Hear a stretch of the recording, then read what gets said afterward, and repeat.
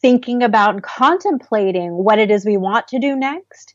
We're just mechanically going through motions over and over and over again. I mean, I am at the moment finding that the entire way that I use my smartphone has transformed completely from even just 6 months ago. So I discovered the headline news. If you swipe on your iPhone, if you swipe right, suddenly this headline news pops up. It's Apple News, I guess. I had never even looked at it before. And now they've got me. They keep on putting up these headlines that they think I'm going to be interested in. And then I get sucked in deeply into that. And I love being informed, but it's gotten beyond information that we can actually use. It's gotten into information overload that then causes all sorts of other problems, like an attention deficit, the inability to just focus on anything else. So there's a good and bad about all of this. And a lot of it has to do with knowing that it's up to us to control what we do with technology and not let the technology take over or take control. Mm-hmm. And I think it's important to point out, those not familiar with you, you work in this space. I'm on your site, of course, and you're listed as a web pioneer, a digital diva, and a tech passionista. So you are very much ingrained in this, much like I am with my business in technology and video and online, right?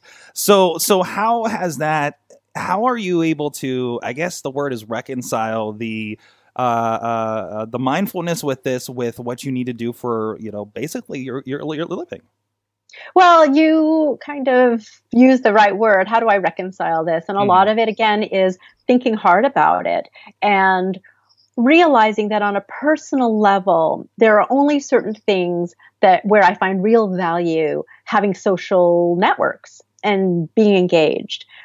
So on a professional level, I have to be on a lot more than even my family wants to see. And I always have to announce it. And I do that deliberately for them as a courtesy, but also for myself as, remember, this is work. And I'll say, I just got a text from a client. I need to post this right away. That's what I'm doing right now. Well, just yesterday, my daughter looked over my shoulder and she said, Mom, you're just scrolling through Facebook. I'm like, oh, I have to be more aware.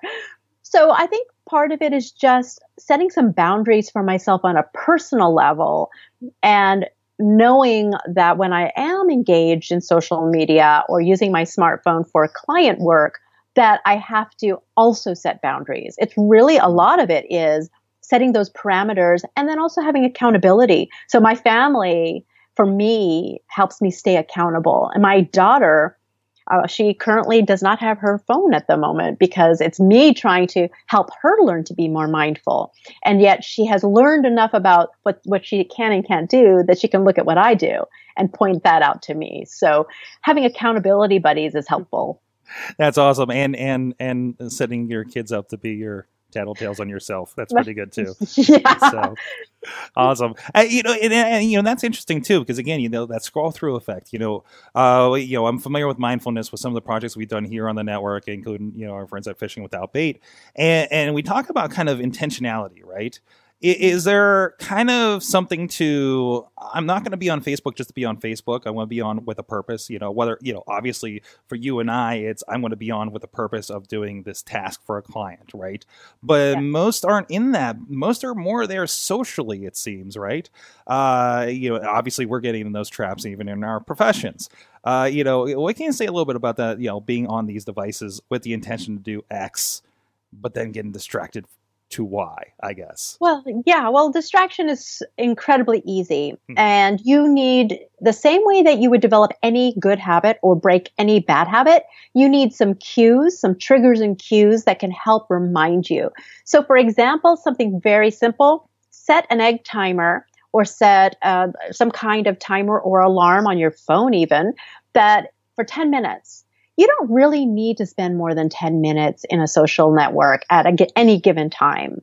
So give yourself that 10 or 15 minutes, and then when the alarm goes off, shut it off, walk away, step away from the smartphone and computer. By doing that, it's this outside reminder, and it also helps you see what is it that's sucking you in. When that alarm goes off, figure out where you are and what you're doing and how lost you truly are.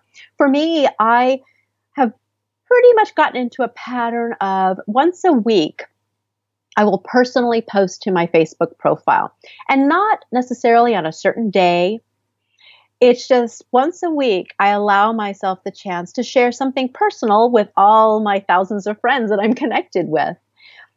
So that to me is sufficient. Anything beyond that, it becomes like the same content burden that I have to carry for my clients. Mm-hmm. But once a week, it's fine. I spend no more than 1 minute a day going through a news feed because frankly, you're not even seeing what's happening in real time.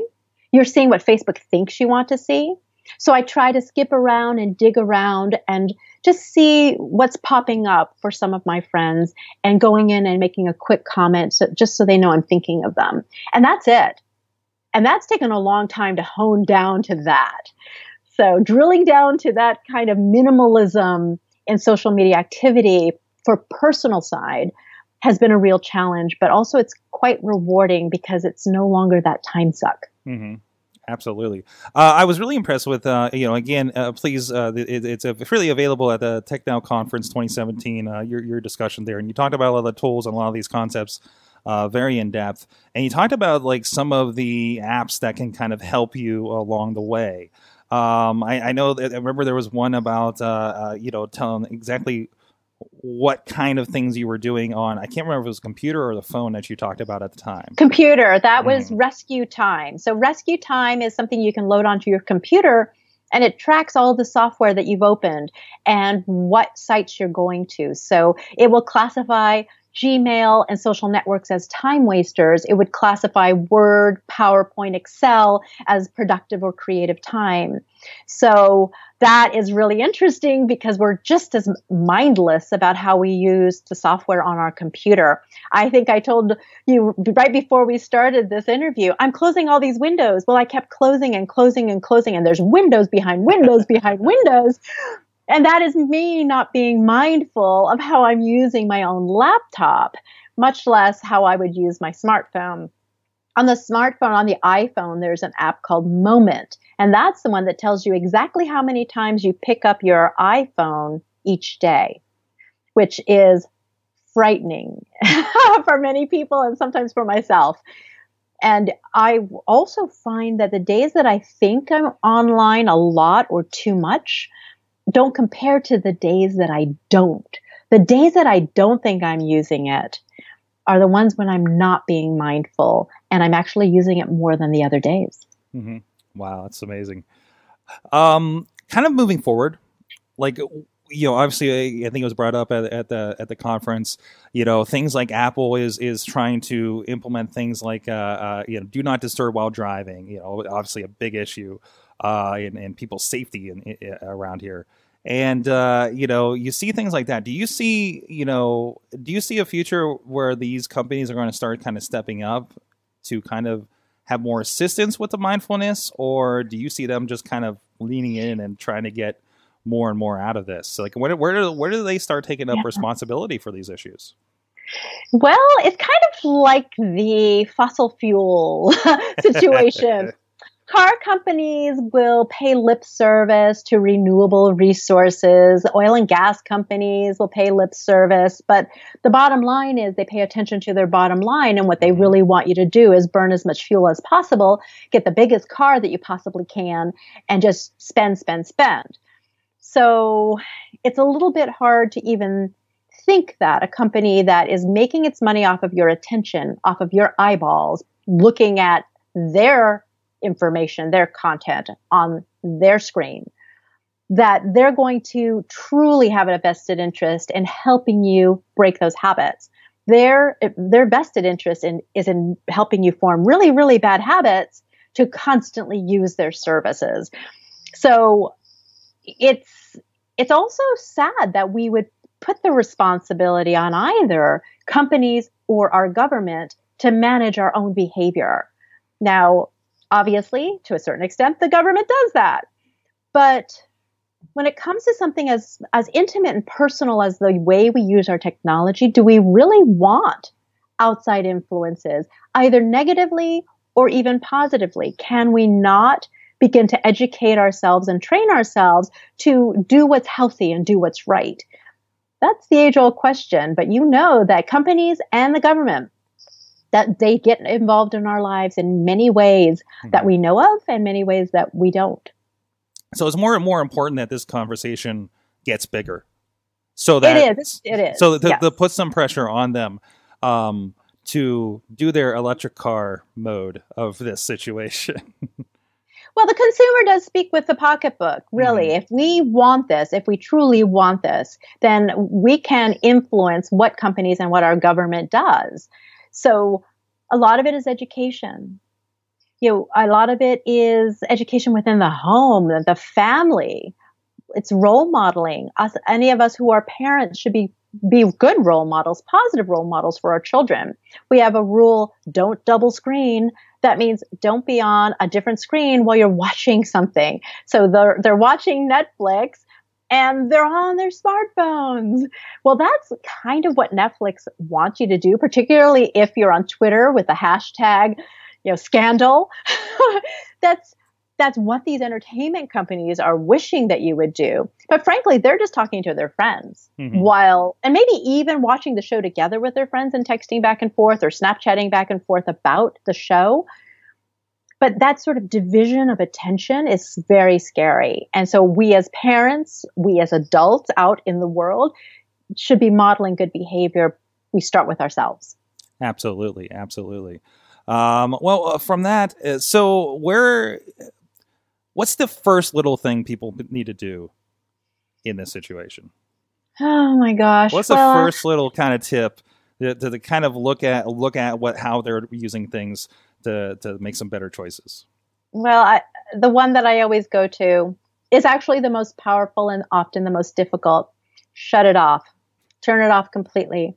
So that could mean for 1 hour a day, just completely power down and turn off and shut the lid on your laptop, walk away, step away from your technology, and literally go for a walk. Whether it be walking inside of a building, like right now it's pretty snowy and icy outside. So the idea of walking for me right now is a big procedure. But even just walking around your house, walking around your office, down the halls, up the stairs, getting some movement in your life, it resets your brain. It gets you thinking of something different. And the other thing I like to talk about is go analog. Find that one thing that you used to do, like building model airplanes or painting pictures or taking a pottery class or a flower arrangement class. Something tangible with your hands, something completely analog, coloring in a coloring book with your kids. Do something like that on a daily basis. My daughter makes slime and she's so enamored with the feeling of it. She always says the word satisfying. It's so satisfying, Mom. Well, what I notice when she is making her slime and manipulating the slime, which is glue and some other ingredients, she is analog. She's totally analog and it's completely tangible. And I love that because it's just breaking that cycle of constant electronic. So I recommend that to grown-ups. Just go play. Go play because you need time to reset your brain. You need time away. Your eyes need time to rest, not just your brain, but your eyes. Your body needs time to rest from just sitting in a sedentary position. And even walking can be a rest for the different parts of your nervous system and brain that are so overloaded because of your technology. Absolutely. I think my equivalent of the slime tactile feedback thing is bubble wrap. Bubble wrap. Yeah. There you go. Very tactile, very satisfying. Very. Just excited whenever that comes in a package, So that's true. That's true. There's all kinds of these little, but it's that tactile thing. And I do know that when you start to do something that you did maybe as a child, like the coloring or playing with Play-Doh, just go to the store and buy some Play-Doh for goodness sake. Buy a couple of those little plastic devices where you can squeeze the Play-Doh through and build things and make spaghetti. Just do something like that, even if you don't have kids. Trust me, there is something really invigorating. It opens up all kinds of pathways in your brain for creativity. It just gives your nervous system a rest in a way that technology will not let you do. Absolutely. Well, hey, thank you so much for having another awesome conversation with me about this. Again, I think it's something that people need to pay a little bit more attention to these days, and I'm hoping we're helping get the word out a little bit here. Well, thank you so much. All I have to really say is get well soon, everybody, because this thing is taking us over. It can make us sick, but it can also really help us, as we all know, which is why we're so obsessed with this technology. But just go on that tech diet and pay attention to your tech wellness. Awesome. So where can people find out more about this topic with you and other things you're into? I know you have your fingers in a lot of stuff online. Yeah, I do a lot of things. So I have my own website, alizasherman.com. There's the Happy Healthy Nonprofit.org, where it talks a little bit more about our book and how we talk about individual and organizational self-care or we care, including tech wellness. And literally Google my name and I'll pop up in a lot of different areas around technology, social media, and other things. Awesome. Definitely one to look out for. A lot of great conversations there online. Get the book and learn more about this and get yourself healthy. Don't fall into the digital rat hole. Along with the rest of us, we're all recovering from this. It's so tough because we've been so excited about new things, and I think we've gotten swept up in a lot of this stuff. So thank you so much for joining me. And of course, if you guys want to check out any other of these great conversations we're happening about technology, things around technology, and a lot of people doing some really, really awesome things, please follow all the awesome chats over at awesomecast.com. Check out the past catalog of the people we've talked with. And of course, let us know anybody you think we should be talking with here on the Awesome Chat on our Twitter, AwesomeCast, or at awesomecast@sorgatronmedia.com. Thank you so much to my awesome guest. You've been our awesome audience. Have an awesome week.